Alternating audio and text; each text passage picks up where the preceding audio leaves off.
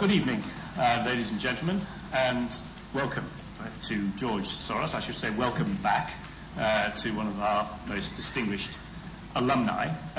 This evening, we, of course, are talking to an audience in the LSE, but this is also being webcast around the world to we do not know how many people. But it's nice to see so many people here this evening, particularly so many students here, though since it's exam time, I think I'm going to ask all of those who have exams tomorrow if you wouldn't mind leaving, because whether this will help you with your exams, I think, is not quite so clear. One of the interesting dimensions of the book we're going to talk about, The New Paradigm for Financial Markets, which you'll see outside afterwards at a very attractive price, is that there is quite a lot in it, in fact, about the LSE. Because George Soros did study here for some time.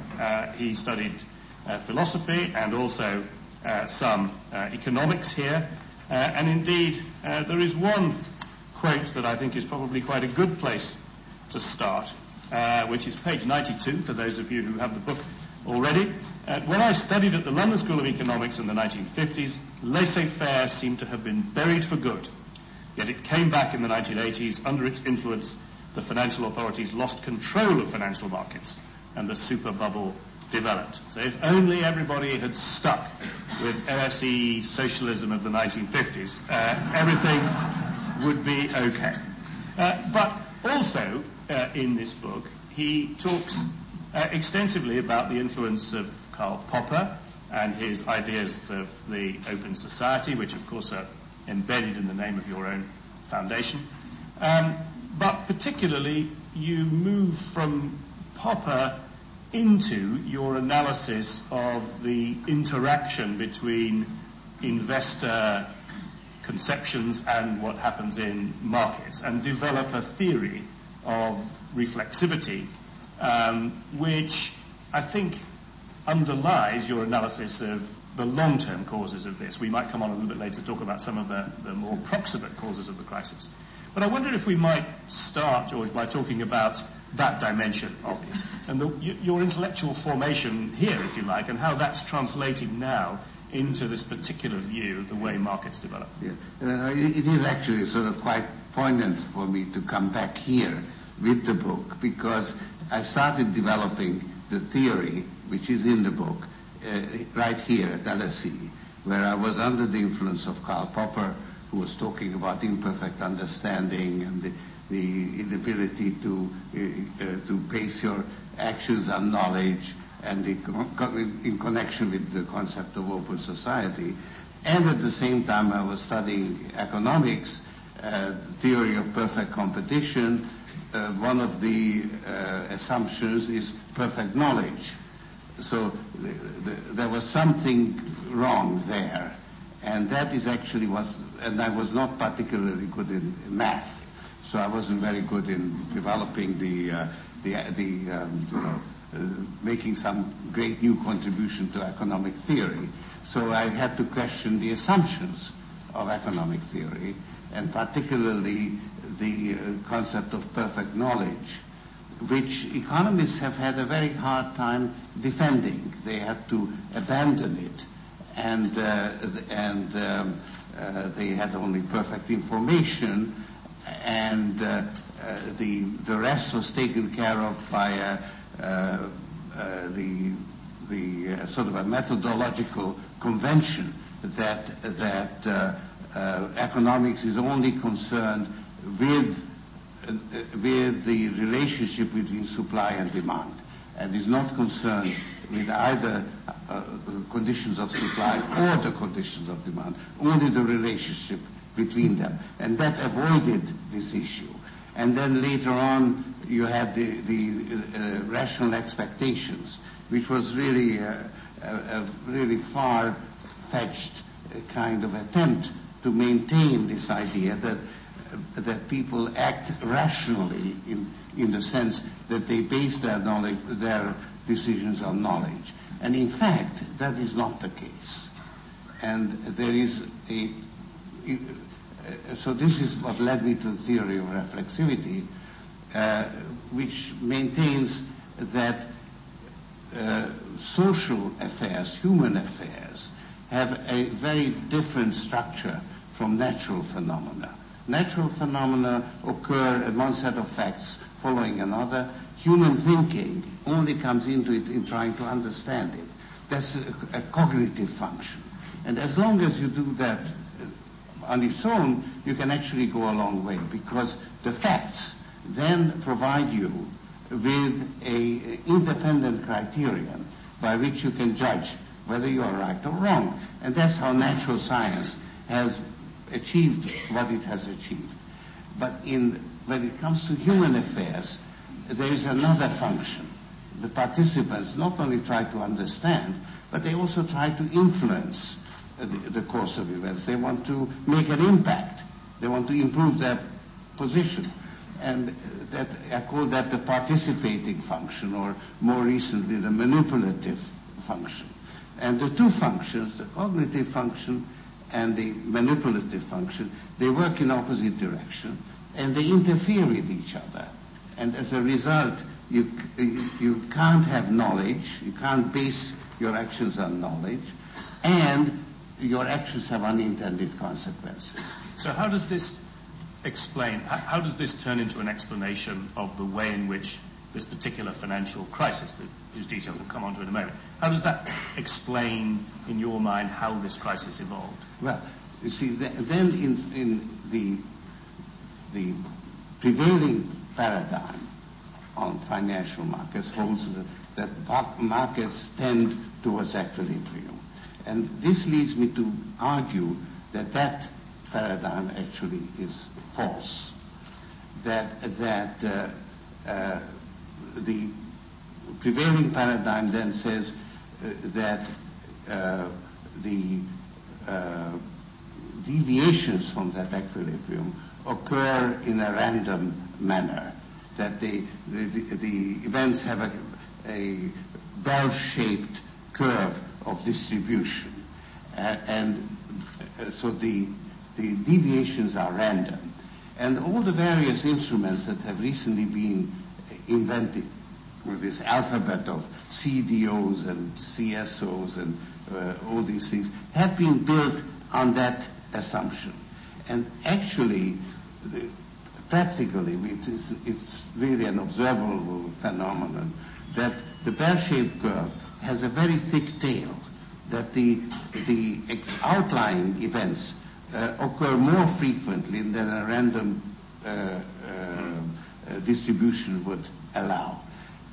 And actually, interestingly, since this market fundamentalism has become so influential and markets have been liberalized, that thick tail has been getting thicker and thicker. In other words, the deviations have gotten bigger and more frequent. And that thick tail is explained by the fact that the deviations are not random, but there are ways in which false perceptions, misconceptions, biases can actually influence the fundamentals, reinforce a prevailing trend in reality, and reinforce the bias, and set in motion an initially self-reinforcing but eventually self-defeating process, a boom-bust process. And that's my theory of bubbles. And that theory of bubbles comes directly from the theory of reflexivity. So that's the explanation of this thick tail. And we have had a very, very thick tail recently with the practical seizing up of the financial markets. And that has happened because not only have these financial instruments been devised based on a false conception, but also trading techniques. There have been these black boxes that have followed supposedly market-neutral strategies, and they turned out to be exposed to market fluctuations. And banks have taken on extra leverage because they thought that their calculation of risk was based on this this false paradigm. So that is why I'm proposing this new paradigm, which is based on reflexivity, and which recognizes this additional element of uncertainty that characterizes the behavior of financial markets. Well, Gordon Brown has spent the last 10 years telling us here that he's put an end to boom and bust, but that doesn't seem precisely to have been achieved yet.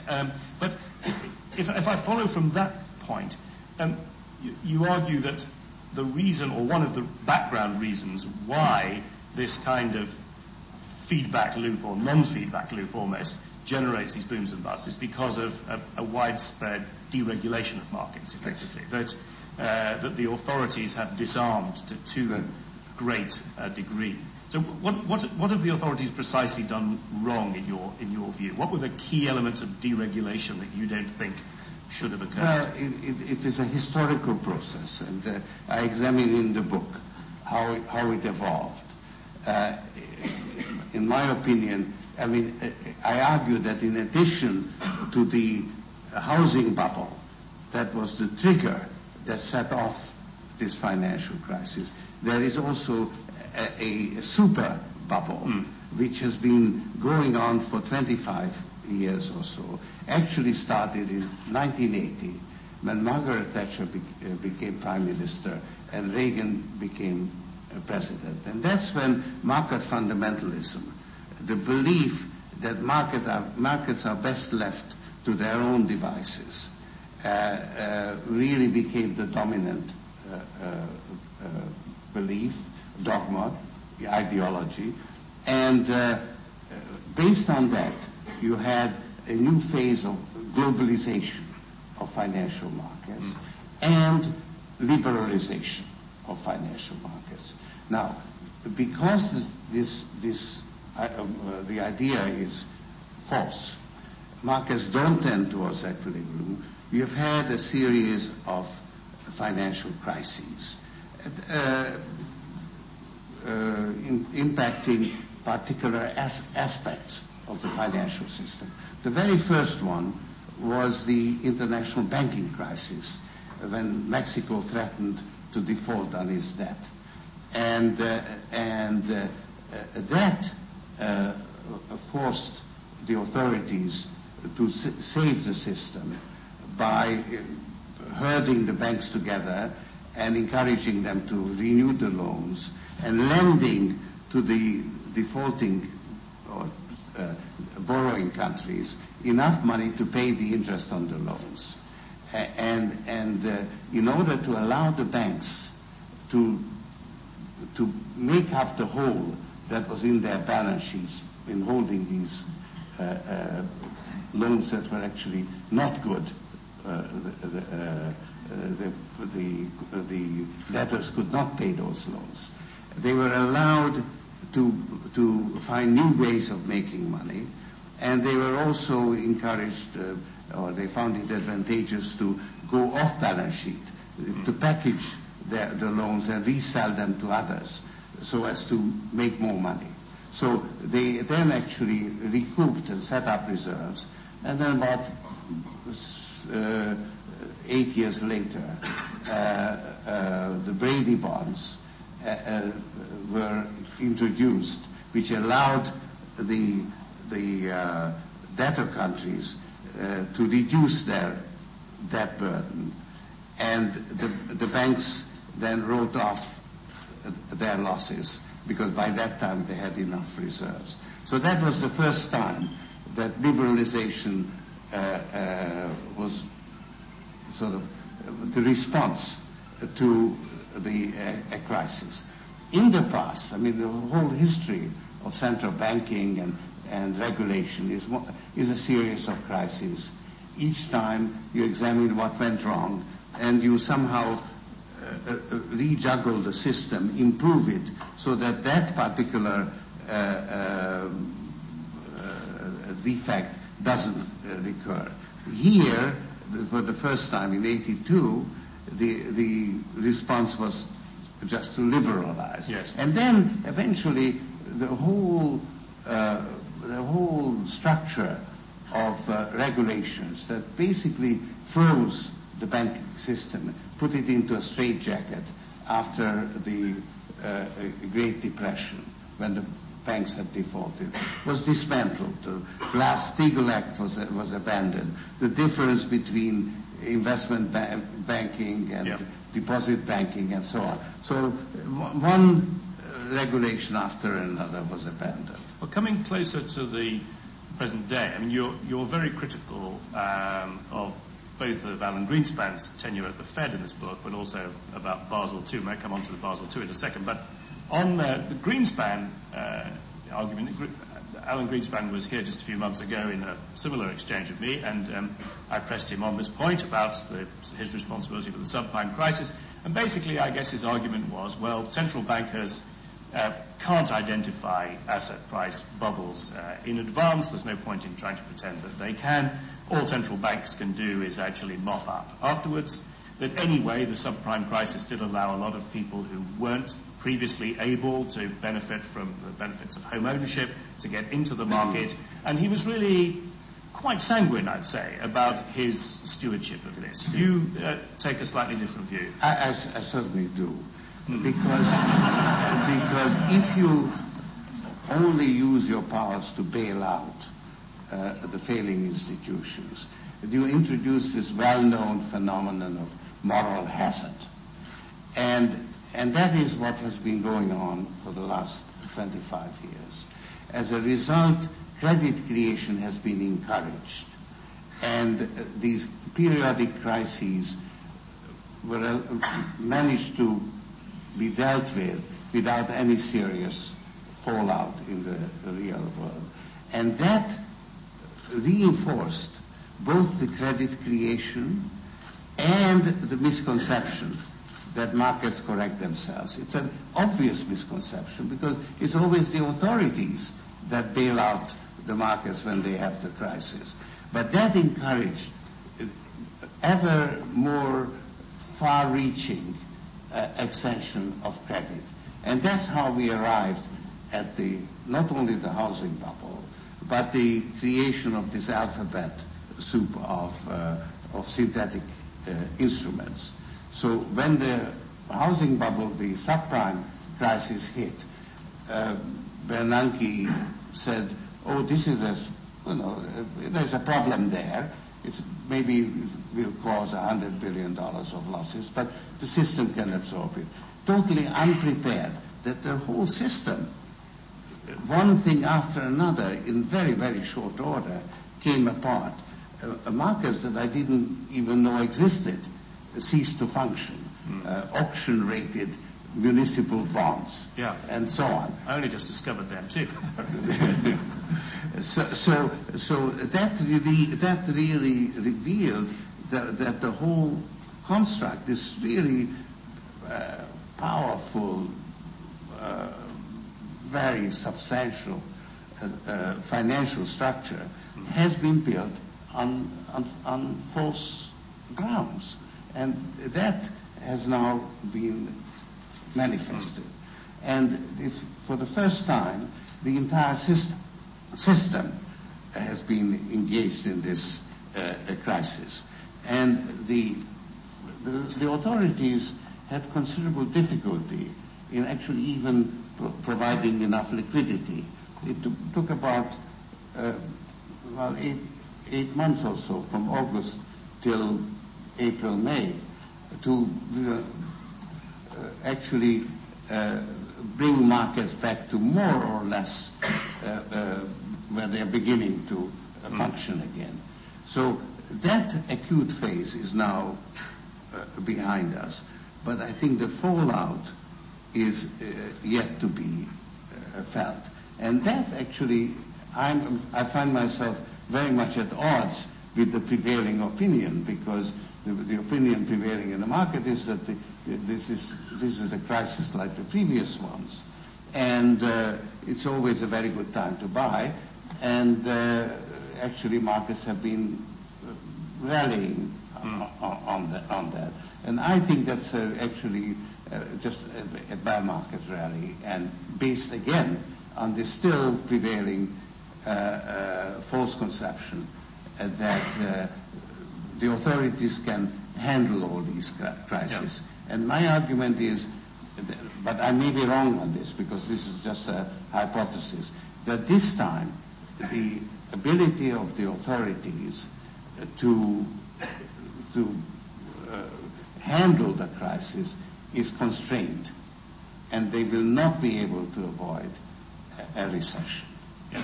Well, I'm going to open it out to the audience in a few minutes, but let me just pursue a couple of those points, particularly what you said at the end, because you are quite pessimistic and bearish in this book, and you say that this is a crisis that's like we haven't seen since the Depression, and yet, around here, people are still getting up, having breakfast, going to work, even maybe studying, I don't know. The government is still forecasting a couple of % growth, and even in the US, it's not actually yet in a recession. So is this the summer of 1939? Is this July 1914? Where are we? Well, I don't want to be that alarmist because, I don't think that we are heading necessarily for the Great Depression. I think the range of possibilities is very broad. Let's say at one extreme, the optimistic extreme, is the prediction that the economy is going to begin to pick up by the end of 2008. I think that's unrealistic. The other extreme is that we are in a situation similar to what Japan got into when it had a real estate bubble bursting, and its banking system was weighed down with a lot of bad debt. And that took them more than a decade, and in fact, they really never got out of it.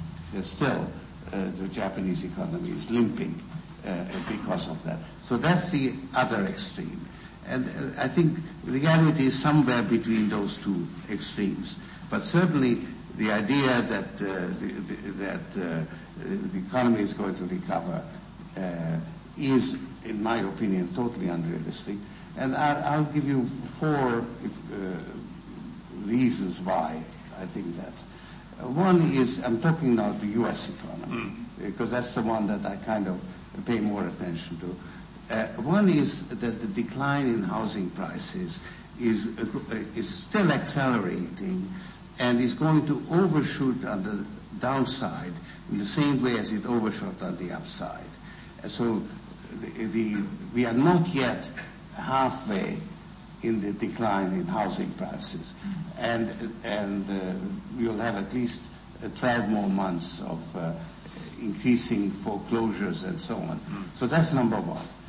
Secondly, the consumer, which has been relying on the double-digit rise in houses for its piggy bank and has withdrawn equity from its mortgages at a rate which actually exceeded the current account deficit. So it peaked around between $800 and $900 billion in 2006. That, of course, has disappeared. Instead of that, they are now facing declining housing prices with mortgages where at least 15% of the regular mortgage holders will be underwater in their mortgages. And therefore, savings will have to increase. And the American consumer will cease to be the motor of the world economy that it has been for the last 25 years. So that's number two. Number three, the banking system is severely impacted, although its ability to raise capital is quite impressive. So that modifies but nevertheless, willingness of banks to lend, to finance business, that's also going to impact capital spending and so on. And fourth, and perhaps most importantly, you now have a situation where you have inflation, the threat of inflation and recession facing you at the same time. And that is partly because the dollar has ceased to be the unquestioned, accepted reserve currency that it has been, and which has allowed the American consumer to become the motor, and it allowed the United States to consume more than 6% more than it produced. Yeah. And that has come to an end. So those are the four factors. Well, if I take those four factors which you were talking about, the US, as you said, and just very briefly, parochially for the UK, apply them here, well, house prices are falling. Consumer spending has been very significantly sustained by equity release from our housing market, which is now likely to stop. We have also a banking system which is in need of capital and therefore pulling in its horns. What was the inflation? And inflation we've got right at the top of the range and likely to go above it. So we're heading for recession here. Yes. Thank you. But any advice? It has a different. The mortgage market has a different characteristic. So you won't have this sharp and steep decline. Yes. I think it's going to be much more gradual, and you have got a lot more equity people have a lot more equity in their houses than in America. Yes. So it's and also you haven't had any overbuilding. Construction has been pretty steady. So it's a different characteristic thing. On the other hand, the financial sector weighs much more heavily in the UK economy than the financial sector does in the US economy, and that's a negative for the Yes. UK. So the net of this is quite pessimistic. And if we look at the rest of Europe, however, the Eurozone, how do you see that? Because if you apply your screen of four factors, which I think is an interesting way of looking at it, you would produce very negative results for Spain, but you would produce relatively positive results for Germany because they haven't had any house price inflation for the last decade. In fact, real house price falls. How is the Eurozone going to cope with that tension? I think there'll be serious tensions because while in the past there's been a tendency towards convergence, there is now a tendency towards divergence. As you say, Spain, Ireland are going to react differently from Germany. And that will set up tensions. And then the other factor is that the ECB has an asymmetric directive. Its job is to prevent inflation. It is not tasked with maintaining growth. And as a result, it is keeping interest rates steady and not reducing them. And that's another reason why I think but most importantly, the exchange rate, because the Fed, by lowering interest rates quite radically, has led to a decline in the value of the dollar. And that decline has effectively exported the recession from the US to Europe. So actually, while the Eurozone is originally unaffected, basically, is also going to be affected, probably less than the UK and less than the US. But I think it will also be affected. Well, my final question, and then I really will open it up, is where are you on this decoupling argument, if you like? Because the optimists say, well, all right, the US consumer may stop dragging the world along, which she's been doing for a decade, but it won't be too bad because, after all, there is a growth dynamic in China and India, which is now so strong and so domestically oriented now that actually they will carry on at 10%, which will mitigate the effects of the US recession, and there's no real reason why these two should be coupled together. How do you come out on that? There is a very substantial difference between the developing world and the developed world. And that has positive aspects and negative aspects. So it may lead to avoiding a worldwide output recession. On the other hand, is largely responsible for the inflationary pressures that make the problem bigger for the developing world, or for the developed world. Yes. So it's a double-edged sword. There is a difference, but there is no decoupling. We are Siamese twins tied together. Okay, well, there's a pessimistic outlook for most of you, except our Chinese students who are going back. Now, I'm going to take your questions now. There are microphones, and you need to use a microphone, particularly because there are people overseas listening to this. I will allow questions from journalists as well, because George Soros is not giving separate interviews afterwards, so if there are any journalists who want to catch my eye, they can try and do so. But who would like to kick off? Yes, I'll take the person in the second row up there. And if you could say who you are. My name is Mark Diamond. I've got a question regarding inflation in the Far East and Middle East. You raised there ranging between 8% and 16% in different countries. What kind of impact do you think that will have on the global economy? So the question is that interest rates are being held higher in the Far East and in the Middle East, and in order, to deal with inflation, how will that affect your equation about the world economy? Well, the Gulf states in particular have been under great political pressure from the United States not to abandon the dollar peg. And they have actually succumbed to that pressure. And that has created a very serious inflationary problem for those countries. And particularly since they are largely depending on foreign workers working there who send their money home.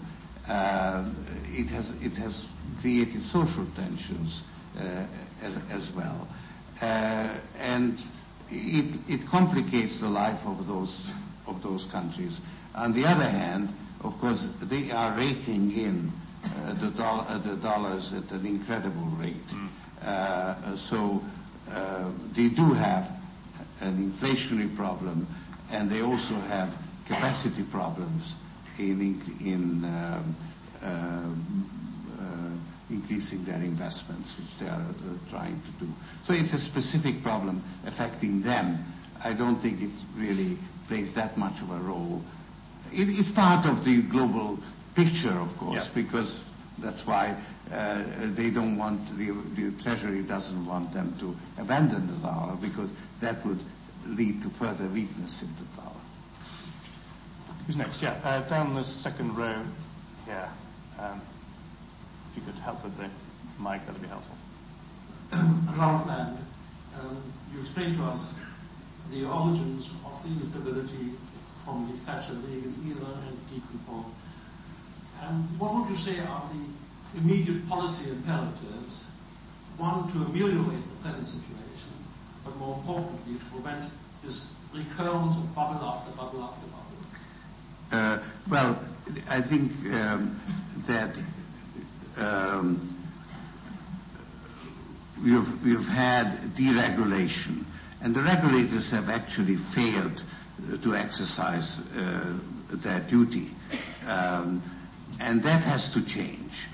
However, I think you have to be careful not to go to the other extreme of extreme re-regulation, because while markets are imperfect, so are the regulators. I'm sorry to say it's you are an ex-regulator. They didn't used to be. And I know you are perfect, but you are the exception. And regulators are also bureaucratic, and therefore they are, let's say, slower in adjusting to changing circumstances. So you really want to use the market mechanism to the greatest possible extent, and you want to improve the quality of regulation rather than the overall quantity of regulation. And the most important single change that needs to be, I think, has to be the lesson that has to be learned. And that is that it's not enough to regulate the money supply. you also have to regulate credit, because credit conditions don't always correspond to the money supply. Markets tend towards extremes of optimism, exuberance, and panic. And you therefore have to have minimum reserve requirements and margin requirements which are adjusted depending on market conditions.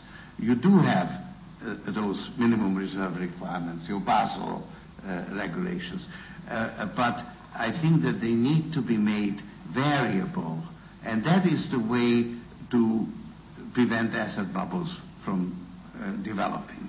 Now, Greenspan is right in saying that that's very difficult to know exactly when a bubble is a bubble and how do you interfere. It means that the task is much more difficult than currently recognized, and you can't escape that duty.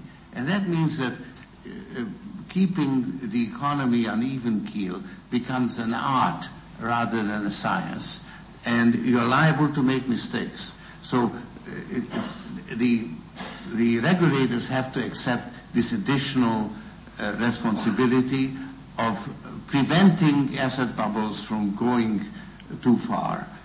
It's not enough to bail the system out when it collapses. You're very critical in the book about Basel II in particular, which you say is irresponsible because it uses the bank's own risk models. You need Basel III before Basel II has Basel II only took 10 years, so Basel III and it's not yet fully in effect, right?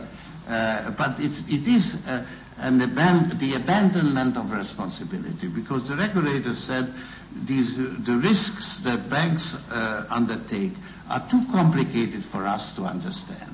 However, they want to prosper, therefore, and they are very good at calculating risk, otherwise they wouldn't take these big risks. So we can leave it to them to decide what's the right degree.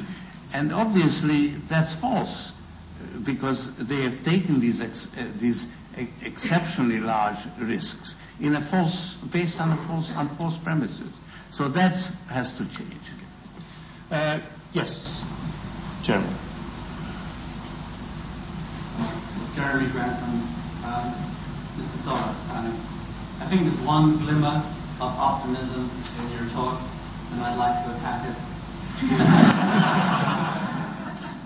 You are a little friendly to UK real estate, I assume, because of your host. On our data, the UK housing market has only got more equity in it because it rose so much more than the US. And if you mark it down to the same multiple of family income as the trend line, it will have much more pain in the US and no more equity, back to parity, in the US. Would you like to comment? Well, I'm glad to see there's somebody more pessimistic than I am. It's a great relief to hear you. I think that, the decline will be gradual, and if it were to accelerate to such a rate, at such a point that you really are in deep depression, then something will have to be done to sustain the value of housing. I mean, maybe interest rates will have to be reduced eventually. And the unfortunate thing is that it's like a Greek tragedy, because right now the Bank of England has to keep interest rates steady until you have a recession, when interest rates can be lowered. But when you lower interest rates, of course, the burden of the mortgages also goes down. So. Well, I don't want to turn this into a kind of Dutch auction in pessimism, so let's have somebody cheerful. You've got a smile on your face over there. Thanks, Mr. Soros, for this impressive introduction to your book. My name is Irene Heller. I'm a business correspondent in Germany. I'm intrigued by your concept of market fundamentalism. Is it possible that this idea of getting back to the equilibrium serves as an alibi for self-interest? And is it possible that greed of the financial institutions brought us into these troubles? Second question? Yes, I think it's... One's enough. Yeah.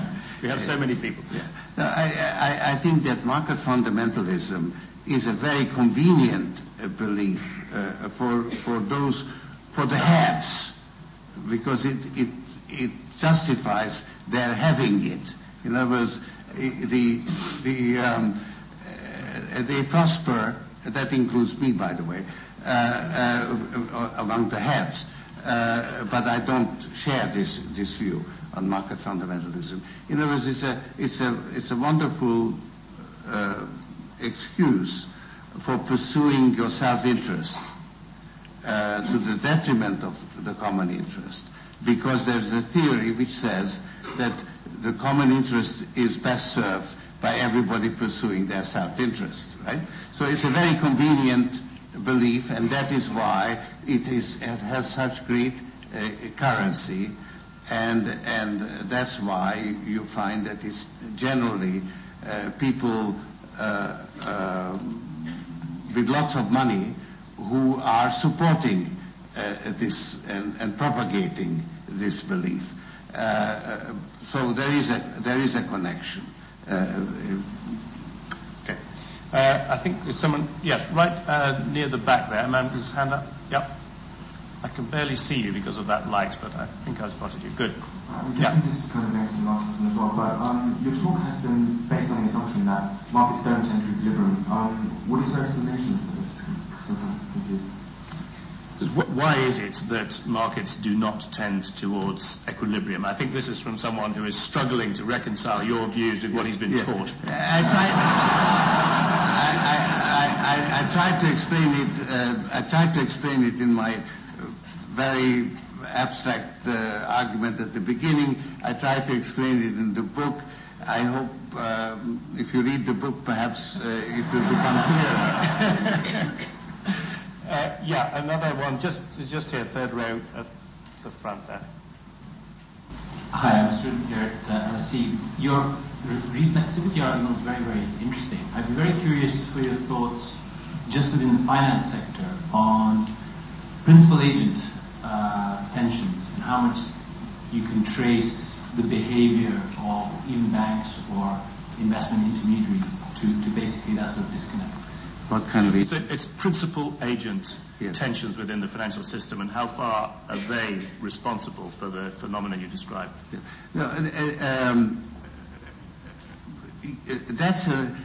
That's another source of imperfection in the market. It's not necessarily the principal agent relationship that is at the basis of reflexivity. It's imperfect understanding that is at the basis. But there is a principal agent problem which also comes in. I didn't mention it. It would embellish the argument if you bring it in. The asymmetric incentives that agents have to represent or the interests of the institutions, that heads you win, tails you don't lose. The rewards, the excessive rewards that bank directors have been collecting, and so on. I think it's a legitimate issue. I'm not poo-pooing it, but that is not the argument that I was presenting. Yeah, the woman there with a white shirt, I've seen, on the back row. Back row. Well, now another one where we are together. This is very non-PC kind of word. Bloomberg keeps Mr. Soros, Now that interest rates and economic growth seem to be aligning somewhat, despite it being in a somewhat negative context, how do you view the changing conditions now for the UK potentially joining the European single currency? Do you think it's now more likely that the UK and Eurozone economies are aligning somewhat? No, I think that the UK would have even fewer tools at its disposal if it were a part of the euro, because I think that a decline in the value of sterling against the euro could encourage exports and discourage imports, and just as the financial sector looms so large in the UK economy, the export sector looms even larger. So actually, a currency adjustment could be the way to adjust to the changing circumstances. For instance, to the decline of the financial sector, you could improve the export sector. Okay. Yes, a man in a striped shirt, just there. Hi there, Kevin Connors. First of all, I'd like to compliment you on what I think is the most timely financial services book in the world. The fact that you go through data that's basically up until almost this month is incredibly impressive. It must have put you under a lot of pressure in terms of getting things to press. You still have to buy the book. You don't get a free one. Perfectly fair. But my question is along those lines. In your book, you refer to the fact that you don't seem to be very friendly or bullish towards the U.S. dollar. You also think the euro is relatively overvalued because there hasn't been many other places for people to put their money. With the world being primarily made up of global investors today, currency-wise, where do you think people should be placing their bets?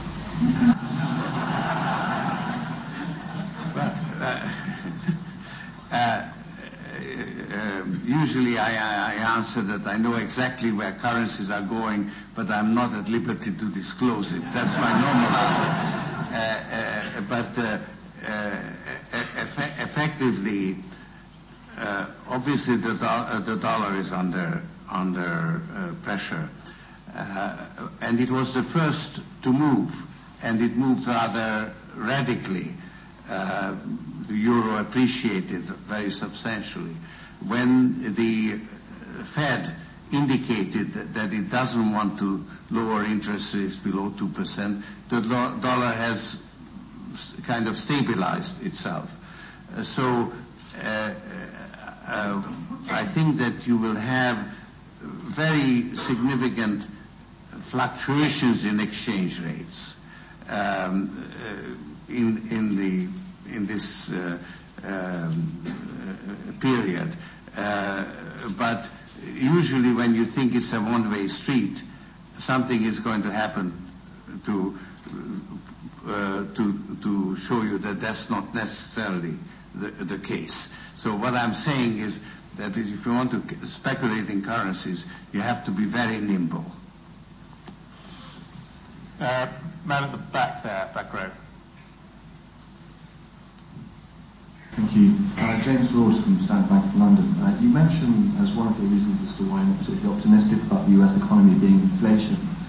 Obviously, part of the main reason for that is because of the direction that commodity prices have been taking in recent years.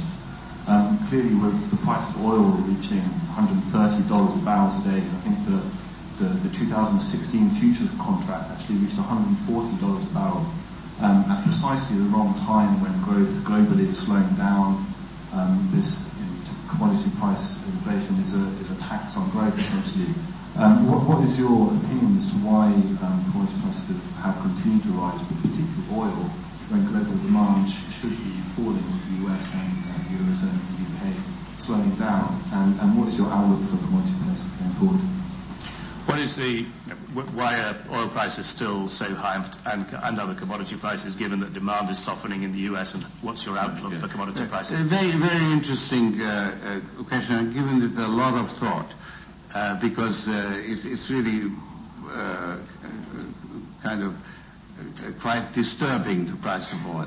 And I would say that there are four factors involved. One, the increasing difficulty and cost of finding and extracting oil. People talk about peak oil, but that's a misnomer for increasingly expensive oil. So that's number one. Secondly, because of the decline of the dollar, you now have a backward sloping supply curve.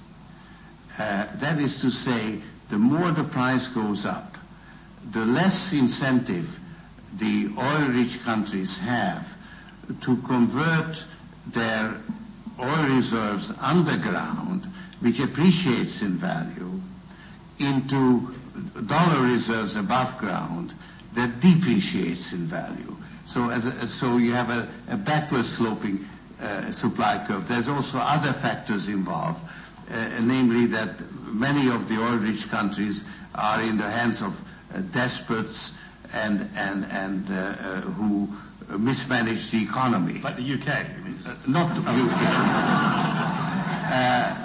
You're not so oil rich.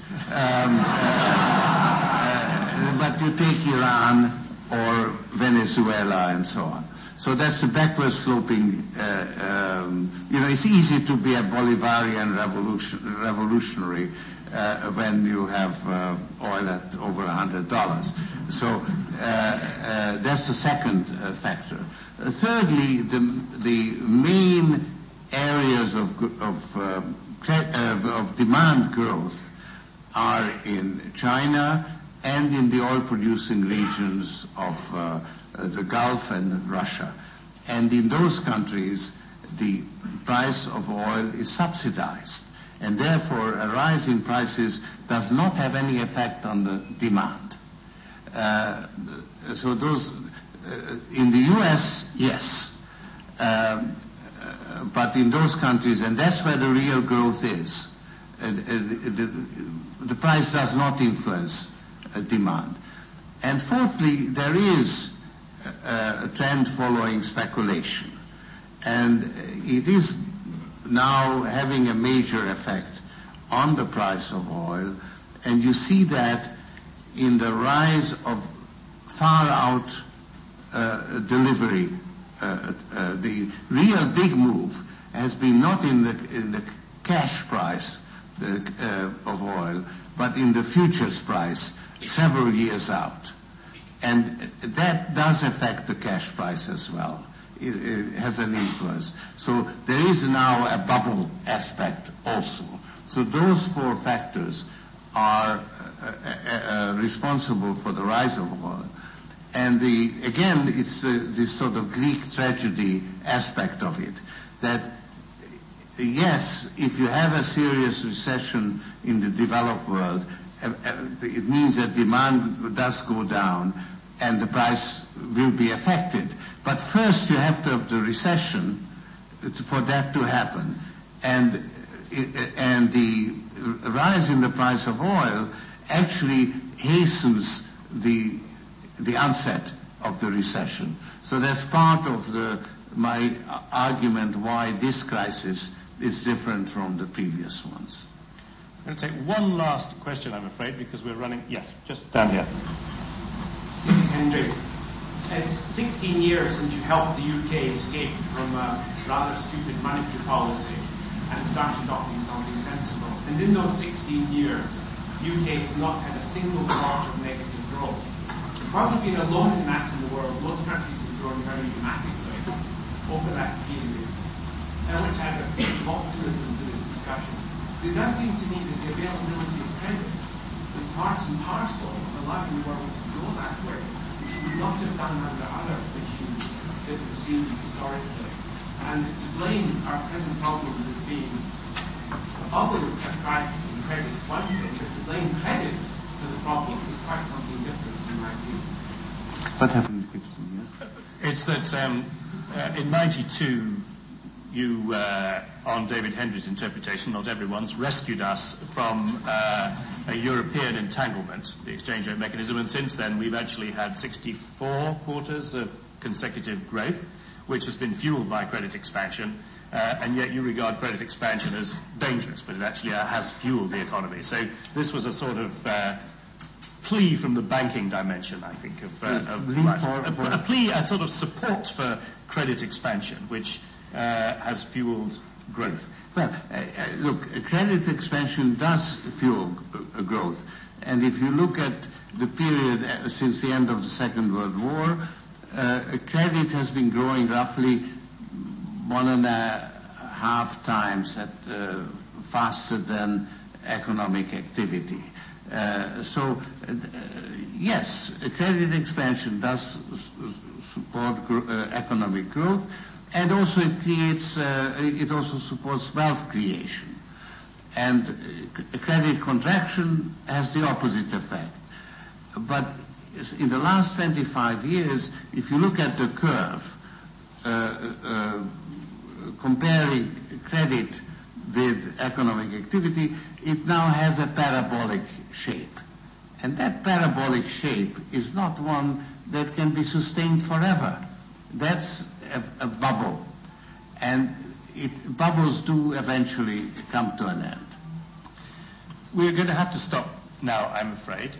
Before we do, let me just say a couple of things very quickly. One is that there is another lecture on this subject in just half an hour's time by Andrew Sheng, who was the securities regulator in Hong Kong, talking about a complementary subject, really, about the financial crisis and its impact on East Asia, which we've only had time to touch on.